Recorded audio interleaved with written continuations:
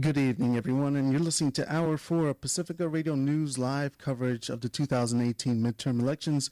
I'm Oscar Fernandez here in Washington, D.C., joined by Abby Roberts, and I'm also here with Ernesto Arce, who's in Los Angeles with KPFK as well. And once again, we are in the middle of live coverage of the 2018 midterm elections. Ernesto, can you hear me? Yes, I can, Oscar. Good to be on. So right now we don't have any headlines at the moment, nothing groundbreaking yet, but we will have them before the end of this particular hour. Quite a lot to cover at this particular hour with regards to a discussion, regards to democracy, and of course immigration as well later in this second half as well. So again, once again, I'm here joined by Abby Roberts, and quite a lot that we've seen in the last few hours. It's been almost quiet in D.C. as soon as everyone voted, and now all eyes and ears are on television and, of course, on Pacifica Radio, checking to see the latest on what's going on. So how have you been seeing it, Abby?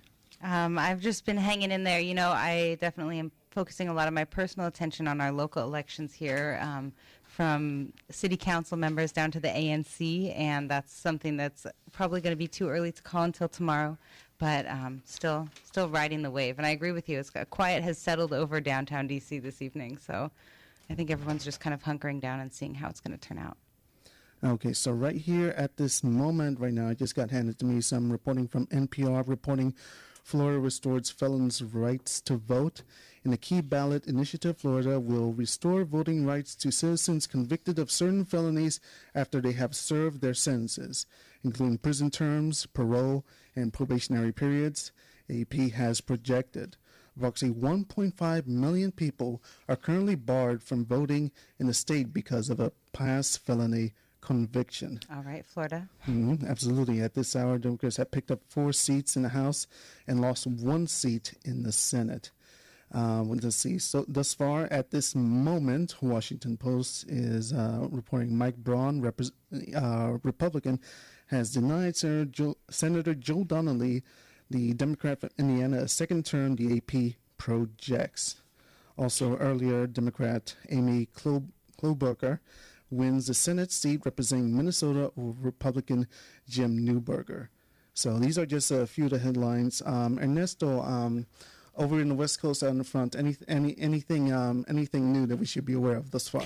Well, as you may or may not know, the polls are still open for another hour here in California. So, people are still actually arriving to the polls. We won't hear anything about any official results until about 8:30, 8:45 or so. But, there are a lot of exit polls out there that are suggesting that, the voter turnout was just a little bit higher than average. And we're also just, trying to keep our eye on very important races across the United States. We were just checking up with some updates from the New York Times. Robert Menendez, the Democrat, wins the U.S. Senate seat in New Jersey. The L.A. Times is saying that Rick Scott in Florida, the Republican for Senate, is leading on a razor's edge with 60,000 votes out of over 7 million votes, with 90% of precincts reporting. The Republican challenger for Senate in Indiana, Mike Braun, is leading over Joe Donnelly by 11%, with 53% of precincts reporting. And a few other reports that we're getting from the Associated Press, Democrat Joe Neguse in Colorado's House race is leading over Republican Peter Yu by 13%, but that race only has 15% of precincts reporting. And of course, one case that a lot of us here among Pacifica KPFK listeners have been very excited about, Democratic Socialist Alexandria Ocasio-Cortez, AOC as her followers call her, leads nearly 80% against Republican Anthony Pappas, with 20% of precincts reporting. As one of the WBAI reporters had mentioned, that might just be a technicality. AOC is expected to win that easily. USA Today predicts that Democrats have won 2 key races to win House majority in Florida, with Democrat Donna Shalala, and in Northern Virginia with Democrat Jennifer Wexton. And in Ohio for the Senate, Democrat Sherrod Brown is projected to win over Republican Jim Renacci with 50% of votes and 47% of precincts reporting. In New Mexico, CNN projects that Democrat Martin Heinrich leads Mike Rich by 23%. and Democrats are currently projected to get 37 seats thus far, with Republicans at 44 seats. 19 more seats are still to be decided tonight.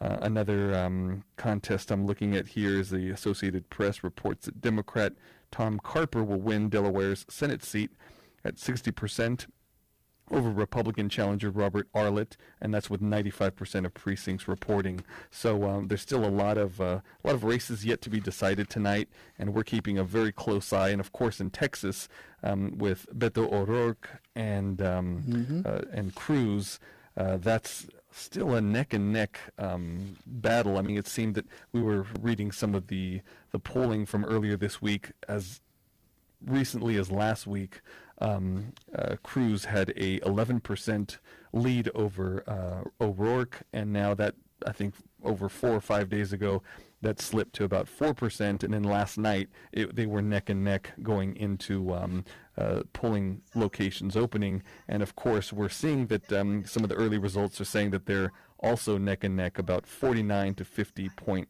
something percent, so that's really, really close.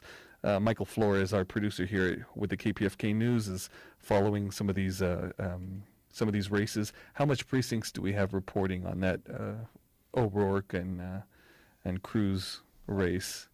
Well, speaking of Texas, I believe we have right now on the line Sofia Sepulveda on the line from San Antonio, Texas. Sophia, can you hear us? Yes, I can hear you. So can you give us a quick update, if you can, about the latest that's happening in Texas? Right now, it's timely that we have you on, so all eyes are in Texas at the moment. Yeah. Well, right now, I'm actually at the watch party for Beto O'Rourke, which is packed with a lot of people. And we just saw that the campaign went down a little bit from the game that it was happening earlier. So we're hoping that it keeps on going up and down. And at the end of the night, of course, Beto takes the seat. So, what's the mood like there? Are people, it was a hard-fought battle, and people are very excited. I saw a lot of coverage of his campaign in the last few days. Of course, I think he went back to El Paso today to vote in his home district.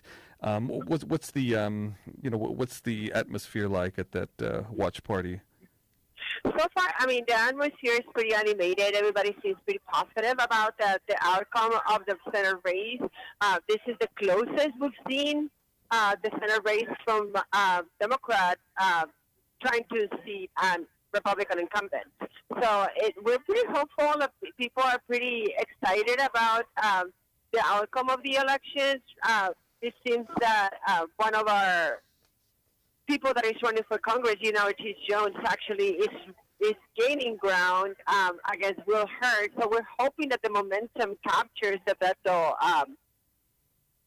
race, and we actually take on the seat. As far as of now, the Bexar County elections just released a statement saying that people are still online waiting to vote for the race, which is pretty amazing. This is the highest turnout we've had in the midterm election since a long time now.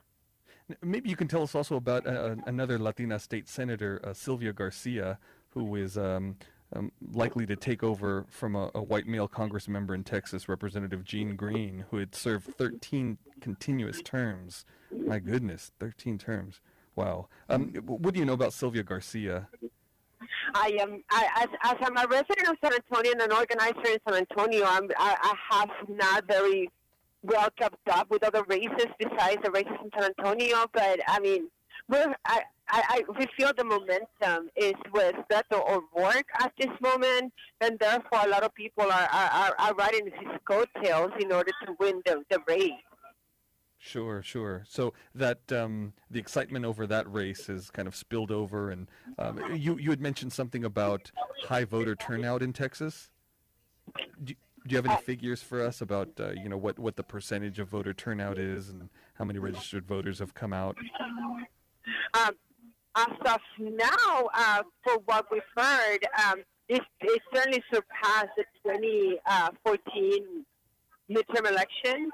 And it certainly surpassed the 2016 elections as well. So we're hoping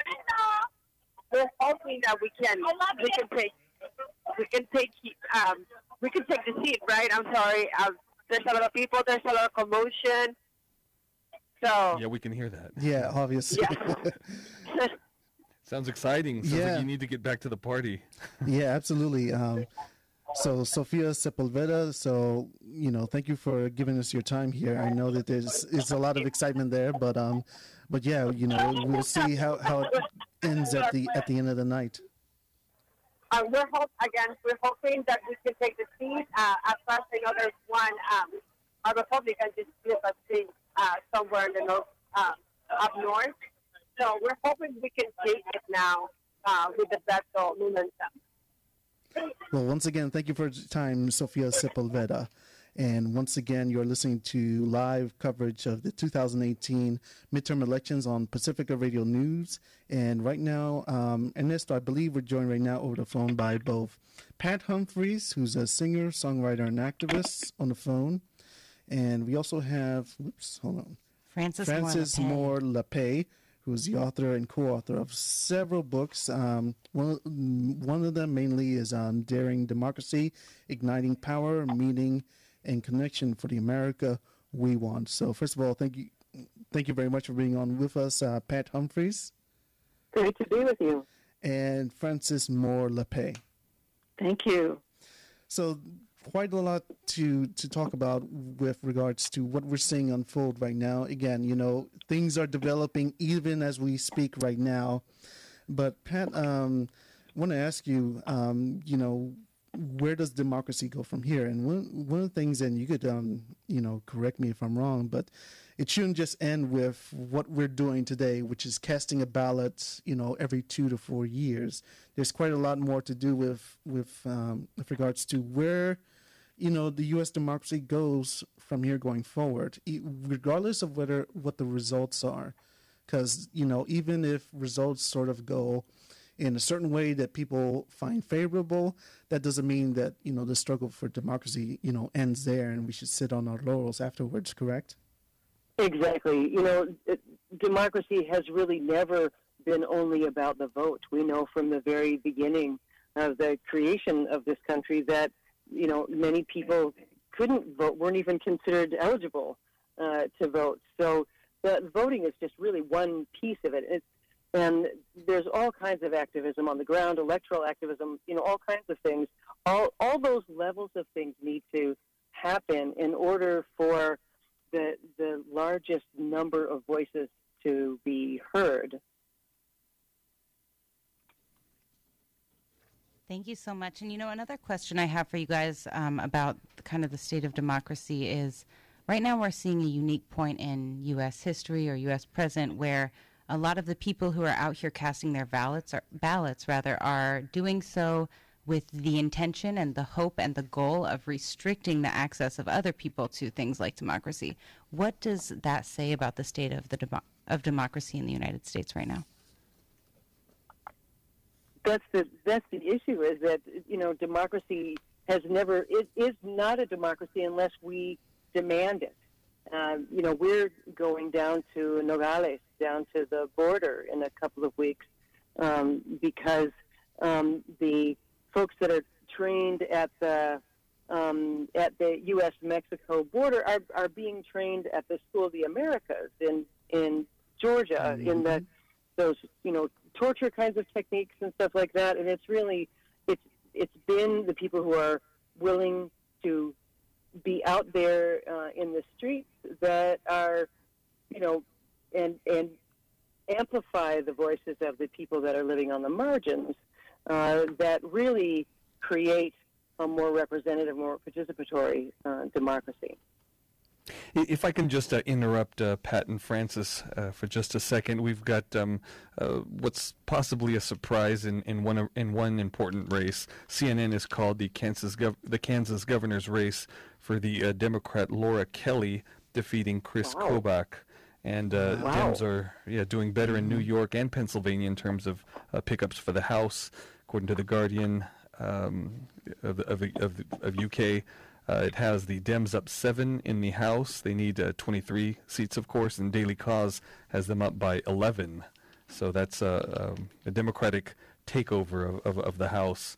So I guess maybe there is a little bit of a blue wave, maybe not the one that was anticipated, but we'll see how things go as the night progresses. And that's Laura Kelly with 51% to Chris Kobach's 40%, with 48% of precincts reporting. But of course, CNN has already called the race for the Democrat Laura Kelly, and that's that changes things a little bit in the national picture of in the battle between Democrats and Republicans on this election night. Back to the conversation with Pat Humphreys and Francis Moore LePay, if I got that correct. Again, there's just so many things to talk about on a night like this, and many people saying, well, this is really the American public voting on the Trump administration, voting on what the Trump administration has done, or rather undone, in terms of environmental protections, in terms of attacks on immigrant communities. What do you think? I think Oscar made a good point about. I remember seeing a meme being shared over the last few days that it's very important to go out and vote on Tuesday, but it's just as important, if not more important, on Wednesday to come out and continue the struggle for social justice, and to continue organizing, and to continue fighting for the things that matter. Tomorrow is a new day, regardless of how the breakup in the House and the Senate breaks up.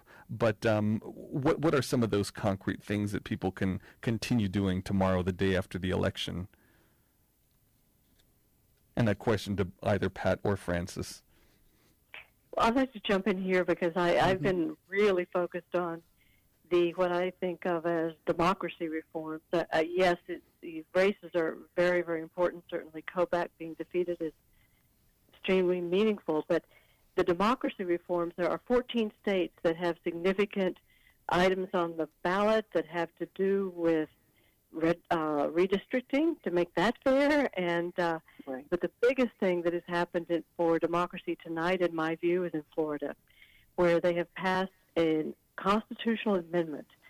It requires 60% of the vote to re-enfranchise 1.4 million Americans, 1.4 million people who have paid their dues to society. They committed a felony, but they completed their sentences and they still could not vote. Now they will be able to vote. So that is not only, I think, great for them and the state of Florida, but really for all of us, because I think that can have national consequences.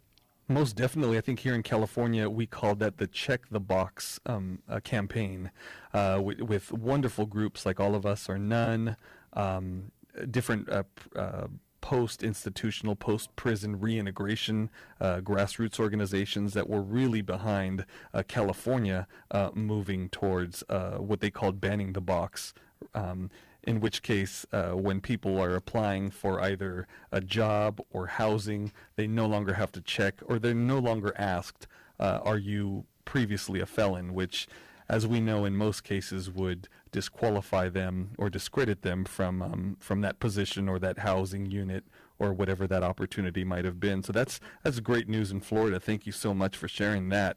I know that there's the Deborah Wasserman Schultz race that we were also keeping a close watch on, with the self-described Bernie-crat going up against a very powerful member of the DNC and the Democratic Party. And just so much going on across the country. What other races? You mentioned this re-enfranchisement of 1.4 million Americans. What other smaller races that we might not be aware of? Again, Oscars in D.C. I'm here in Los Angeles, California. So many things going on between our two stations. Mm-hmm. Well, I'm also impressed that Michigan. I think I mentioned earlier that there.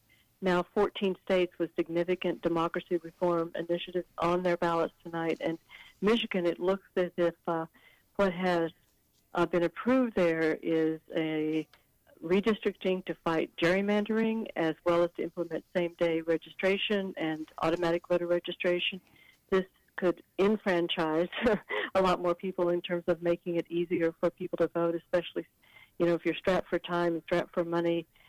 Things like same-day registration and automatic voter registration can really make a big difference, as they have in Oregon that started that trend. So that's another positive. So I personally volunteered both for the Florida Second Chances, it was called, the reenfranchisement, but also for the Beto O'Rourke. I'm from Texas, and I went down to Texas, my hometown of Fort Worth, and I don't know how it's going to go tonight. When I last heard, it was too close to call, but the fact that this unknown young man, very, very, as they say, authentic and totally against money and politics, and for the benefit of the rest of us, he could beat Ted Cruz tonight. Still, last time I heard. So that is a huge, huge, huge change, even if he doesn't succeed in the end. So, Francis and Pat, these ballot initiatives in Florida and Michigan, what they're bringing to mind for me is, if we live in this country, we're already, we're lucky if 50% of people who are, eligible to vote are voting. People who have been convicted of a felony largely cannot vote in most places like that. Gerrymandering skews districts so heavily that a lot of times the people who end up in legislative bodies don't really reflect the populace, the voting populace. What has been the state of democracy in the United States up to now? Can we even say that we live in a democracy here? What's your take, Pat and Francis? Yeah, I think it's really,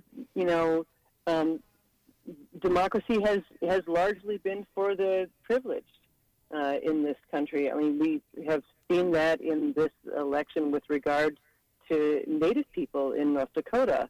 But I think that battle is not going to end tonight. Those organizers are going to continue to fight for the right of Native people to be able to cast their ballots. I mean, there are all kinds of, we call them dirty tricks, and we refer to corruption as if it's just a normal thing to be expected. But the truth is, these things are an outrage, and we need to get rid of them. And it is, people on the ground, and these ballot initiatives, raise the issue so that more people become aware of them. But the activists on the ground don't stop on when the ballots are counted tonight. They continue to do that organizing. Likewise on the border. Mm-hmm. It's going to go on. One of the things that I find most encouraging is just in the last few years that there is, I feel, a movement of movements for democracy. And what I mean by that is, for example, Democracy Initiative, which represents about 70 organizations across, from labor to the environment to food to good government to racial justice. And they've come together and said, we can't succeed on any of these issues if we don't have democracy. And so they are working for these kinds of reforms that I've been talking about. So that, to me, is a real breakthrough, this notion of a movement of movements around democracy. And you asked, do we have democracy? Well, I was very ashamed and struck that, according to an international group that looks at the state of integrity of democracies in the world, that about 50 countries rank better than we do on many of the integrity of our democracy questions. So we can do better, and that's why I'm so excited about the democracy movement. Absolutely. And another thing that comes to mind kind of as far as the state of democracy in the United States is, in a lot of these situations, we just really kind of end up with coming to the ballot box and only having two choices, choosing between a Democrat and a Republican. Does having this kind of system really lend itself to democracy and uplifting the voice of the people? What do you think? I would love to see us have more choices. Help, personally. Sorry. Yeah, and I agree. We have ranked choice. Ranked choice voting is a really important piece of it. I'm glad you raised that. We use that here in Oakland in our mayor's race and a couple of other larger races here. I think that's a big way to break apart that that sort of binary situation that we're stuck in. Yeah, and the state of Maine has passed that now, so that's another great example for Maine's leadership, because it was one of the first to implement public financing for campaigns. So Pat Humphries and Frances Moore LePay, we have about 2 or 3 minutes left. So before we let you guys go, as I said earlier, the struggle for social justice doesn't end on just filling out a ballot every 2 to 4 years. There's many other issues that need to be addressed, even between now and the next election.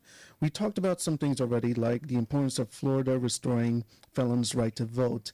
This is quite an important issue in Florida. Can each one of you tell us 1 or 2 issues that hasn't been mentioned during the course of this election cycle that bears worth mentioning and bears worth fighting for in the next months, if not years to come? And I'll start with Pat Humphries to answer. Well, one of the things that's a big issue here in the Bay Area is housing and homelessness, and the relationship between the lack of, the availability of affordable housing and homelessness. But also, I have to say that Oakland is making great strides, and there are numerous organizations working on that in addition to the city government to actually getting people into secure housing situations, much more so than a lot of other places. So that's something that will certainly be ongoing in my community here. And I would just second that I strongly believe that democracy as a political concept is always in danger if we don't embrace our economic lives as part of our democratic voice, that we need a democratic economic system. And right now, as you've, I know, heard, that 80% of the gains in wealth since the Great Recession have gone to the very top. Mm-hmm. And that, I think, set us up for Donald Trump. And so we have to talk about economic democracy. What does that look like? What does it look like for all of us have opportunity to build wealth?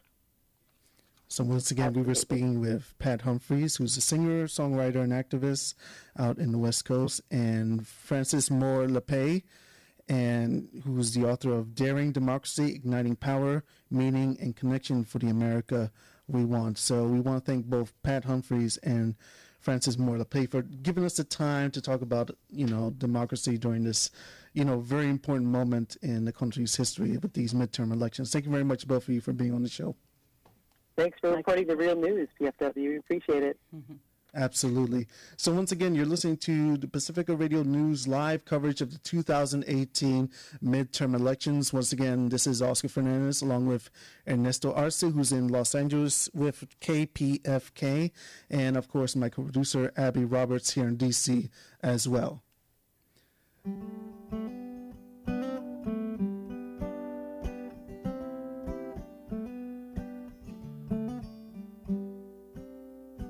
In the warmth of your presence, I am safe at home. I will stand,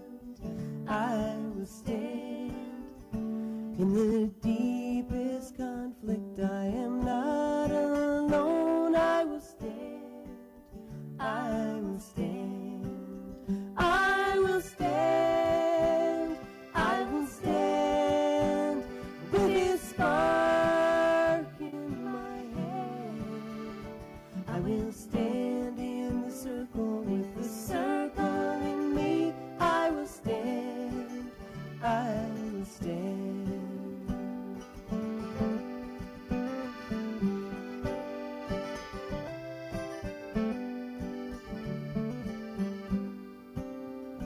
I will stand in myself when I'm not feeling strong. I will stand, I will stand. I will tear down the walls and sing a freedom song. I will stand, I will stand, I will stand, I will stand with His spark in my hand. I will stand in the circle with the circle in me. I will stand,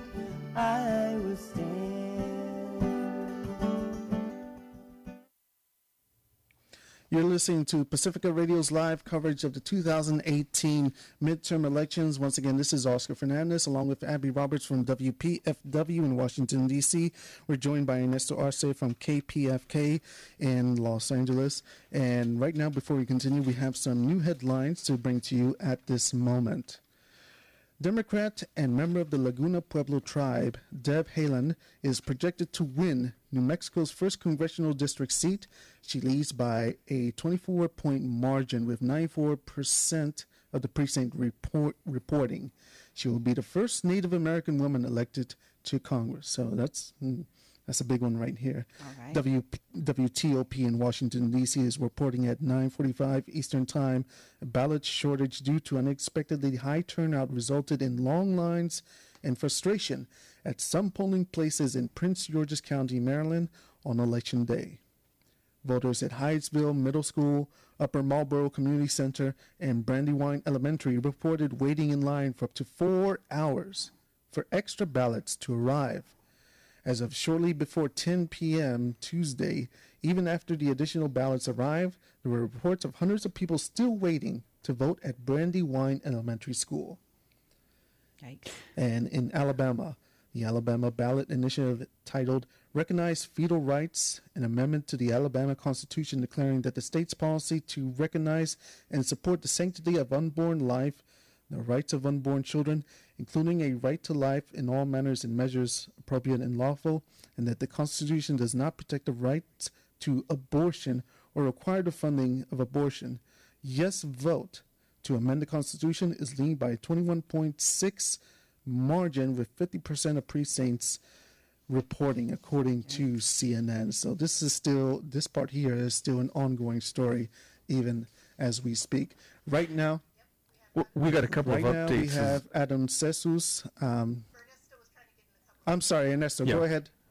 No worries. We've got a couple of updates in the national picture. Ted Cruz has been declared the winner in Texas, and the GOP has flipped Indiana and looks likely to flip Florida as well. So for an overview, according to the New York Times, of the 30 most competitive seats in the House, 7 seats have been called for Republicans, with 9 for Democrats. 14 more seats are too close to call. Democrats, of course, need to win 23 seats in the House to gain a majority there in the lower house of Congress. So, again, just a couple of other updates from the New York Times. Colorado Senate seat will go to Republican Mitt Romney, and Jared Polis won the governorship in Colorado, making him America's first openly gay governor. And those are some of the updates, the latest updates that we have from the New York Times and Associated Press. And we are following up on several different news sources that are giving us the latest election information on this election night, helping out Pacifica's national coverage of this midterm election 2018. Back to you, Oscar. Thank you very much, Ernesto. And with that said, as this election came to its final days, President Trump made it increasingly clear that this particular election was about fear, with race, racism, xenophobia, and immigration as the target. So right now we are joined over the phone by Adan Jesus Marin, and who's the director of Make the Road Pennsylvania. He joins us over the phone. Adan Jesus, can you hear us? Adan Jesus, can you hear us? No? Looks like we may have... All right. Adan Jesus, can you hear us? Yes. All right. It's good to have you with us, Abby Roberts. Thanks for having me. So, Adan Jesus, I want to just start with a big question that's on everybody's minds, which is how does this huge caravan of 2,000 people, migrating up north through Central America from Honduras, how does this have an impact on this election cycle? Well, I think that the reality is that it hasn't had the impact that Trump tried to make it have. What we saw since the caravan started is Trump doubling down on racist anti-immigrant sentiment. But people can see that there are women and children that are desperately looking to save their lives and their children's lives. And there are a lot of people who can relate to that. And I think that what we're seeing in Pennsylvania and many places across the country is that Trump's racist double down, going all in, not panning out for him. Yeah, like I said before, the election results are still coming in even as we speak. It's still not clear, what effect this truly had with the election results as a whole for the whole country. But is it right to say that, this has been something that's been used as a target to provoke fear and racism within the electorate? Is that fair to say?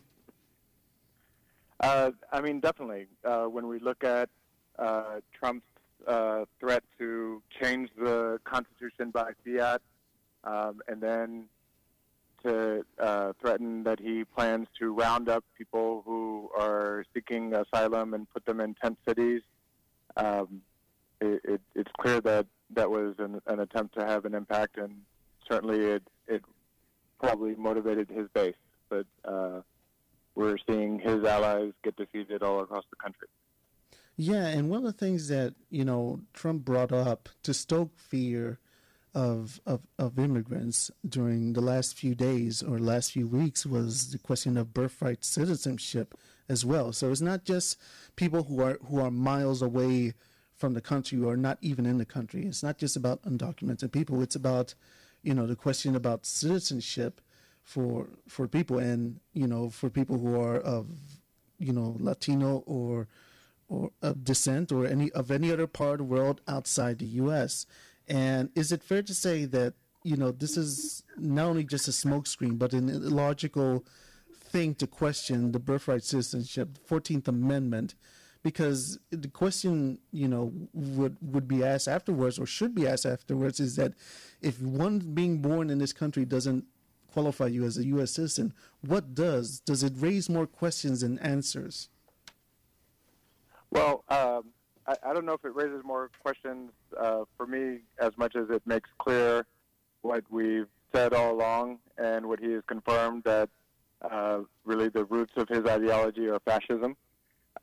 And we can look for the origins of this type of attempt to make people who are citizens in the country not citizens. It's something that Hitler did in Germany when he basically took away citizenship from Jewish people. And the idea that he thinks that he can change the Constitution just by signing an executive order really says, I think, to all of us how dangerous he is, and that there is no room to underestimate this threat. As we see this kind of rise to fascism, or at least glorification of it, and it taking up more space in the U.S. government, it also makes me think of the roots of fascism in a lot of governments throughout Central and South America that have actually been put in place and supported by the U.S. government. Certainly not least of these was kind of the 2009 coup that we saw in Honduras, which the results of which are kind of these multi-thousand people caravans coming up through the United States and being kind of forced to migrate. So we know that was during a time when even we had Democrats in power here in the United States. So what's the role of U.S. policy supporting fascism abroad? What is the role of that in sparking kind of the way that we're seeing migration today in this hemisphere? I mean, there's no question that the role of U.S. imperialism around the world, and especially in Central America, is frankly unparalleled. And it's not an accident that the majority of people who are in this caravan are coming from Honduras, fleeing a government that the U.S. put into power, violently taking out a democratically elected government. We see the countries that are suffering the most all have deep roots of U.S. imperialism and interference in the country's history and attempt to influence their futures. Absolutely, yeah. The juxtaposition of kind of like people fleeing a fascist government and then coming here to a fascist government that put their fascist government in power is quite an image, I think. And I think it really sheds light on the fact that this caravan has nothing to do with Democrats or Republicans, has nothing really to do with a 2018 election or anything like that, but is really a much deeper issue that is happening throughout the world, caused by the United States, regardless of what party is in power. That's right. We truly live in complicated times with U.S. imperialism's fingerprint on almost everything around the world. Then, Jesus, this is Ernesto Arce with at KPFK in Los Angeles, California. For us, for many Californian voters and California residents, what's going on right now with the birthright citizenship and the just the fear that's being stoked about this migrant caravan is deja vu for us, because it takes us back to the days of Proposition 187 back in 1994. For those who aren't familiar with it, it was one of the most regressive, most xenophobic, most racist pieces of legislation way before the Helms-Burton, or rather not the Helms-Burton, but I'm getting it confused with the other House legislation that wanted to basically require public servants to report undocumented immigrants, refuse medical care, even emergency medical care, just did all kinds of terrible things. And we kind of, once we're hearing about birthright citizenship being taken away, and fears of these migrants that are coming across in masses that are here to take away all the things that we've worked so hard at, it brings back bad memories of Proposition 187. It's been, that's over 25, that's 25 years ago. Why are these issues coming? They're cyclical, obviously. We understand that there's a scapegoat that needs to be found during every election cycle. Are those of us on the progressive left, social justice activists, the grassroots movements, are we losing? I honestly don't believe that we are losing. We've lost some ground, but we are strengthening. And to me, one of the lessons of Prop 187 was it was horrendously regressive. It was used together with the three strikes law to boost Republicans in California to get Pete Wilson into power. And I think that is the same sort of energy that Trump and his allies all around the country have been trying to capitalize on. But what they're missing is the real lesson that those attacks on our people and on the people in general actually gave birth to almost complete cultural shift in California, where it was really the beginning of the end of the right-wing rule in California. Yeah, that's a very good point. Yeah, and I know that in Pennsylvania we're working very hard to make that happen. Also here, Lou Barletta, who was running against Senator Casey, not that Senator Casey's any champion, but Lou Barletta actually started this most recent wave that we're in of sort of like a micro Proposition 187 in Hazleton, Pennsylvania, and now was running for Senate with the blessings of Trump, obviously, and it's hard to imagine him losing in a bigger way than we were able to make him lose tonight. Well, there we go. We've got a little bit of good news coming from Pennsylvania there.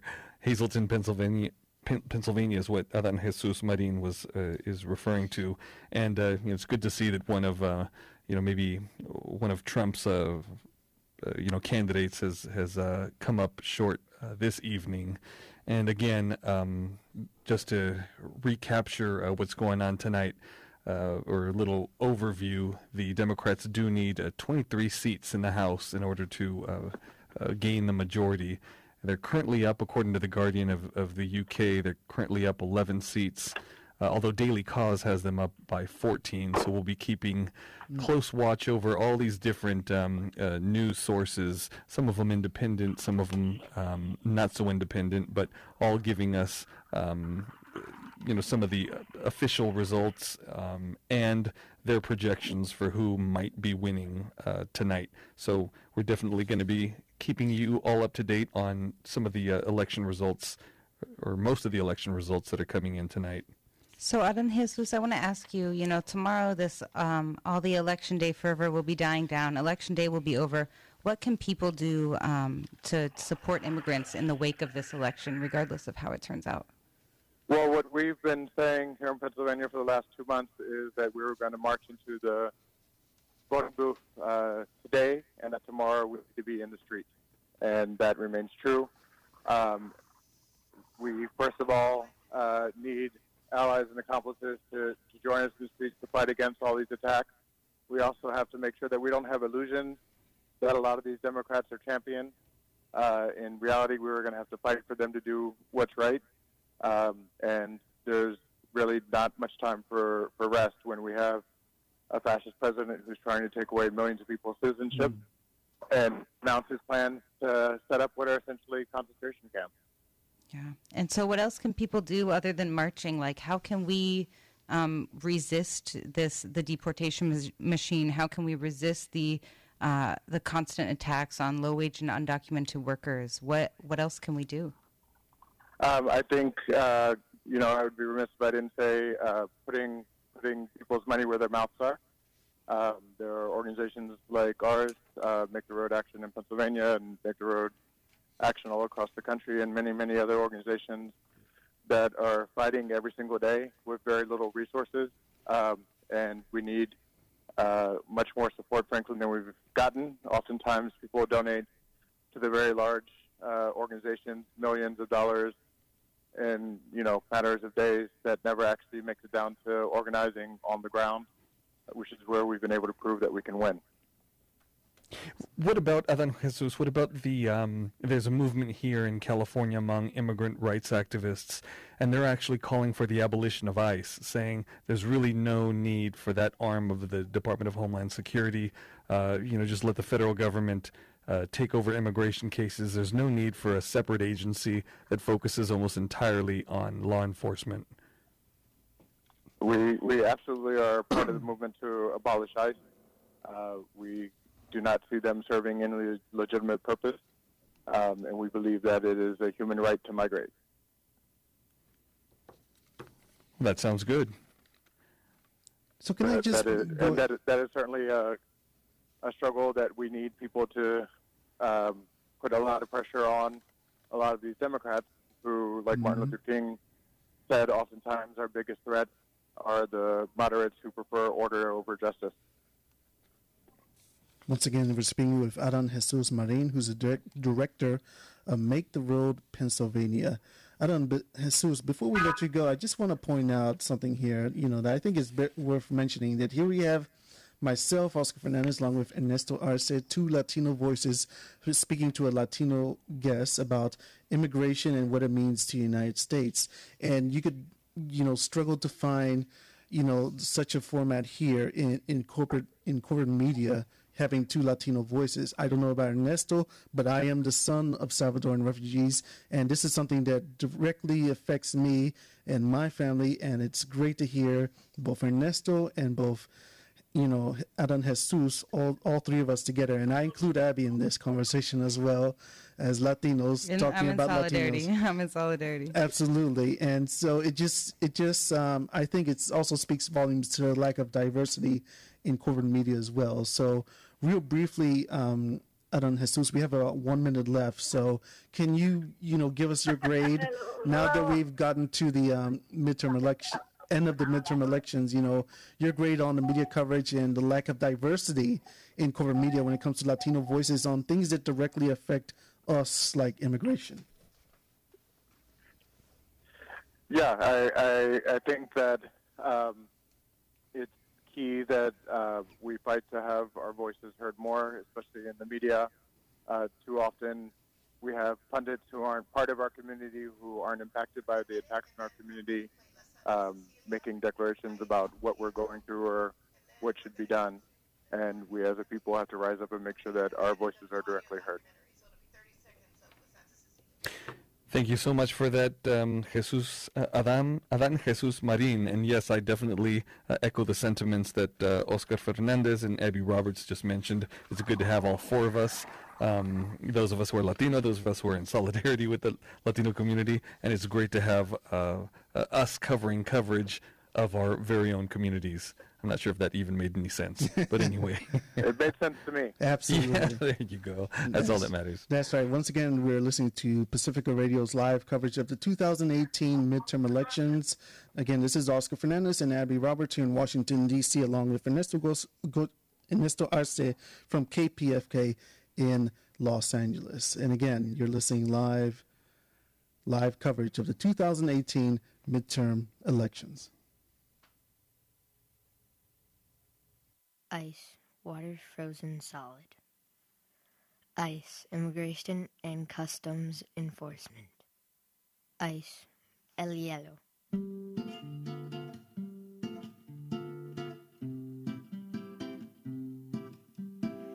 Eva pasando el trapo sobre la mesa y está cuidando que todo brille como una perla.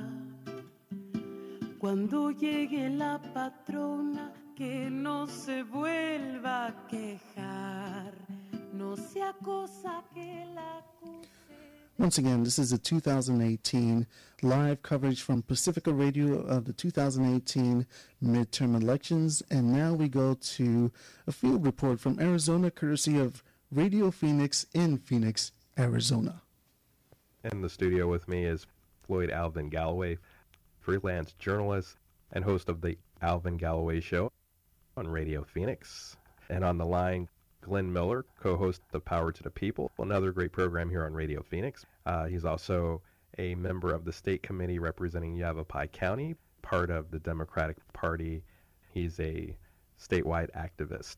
And we're just discussing, what we feel the major issues are for Arizonans who are going to be voting in the midterm election. Okay, number one issue affecting this race, this midterm election, I would say is Donald Trump. How so? Well, Donald, I'm an activist in Yavapai County Democratic Party, and the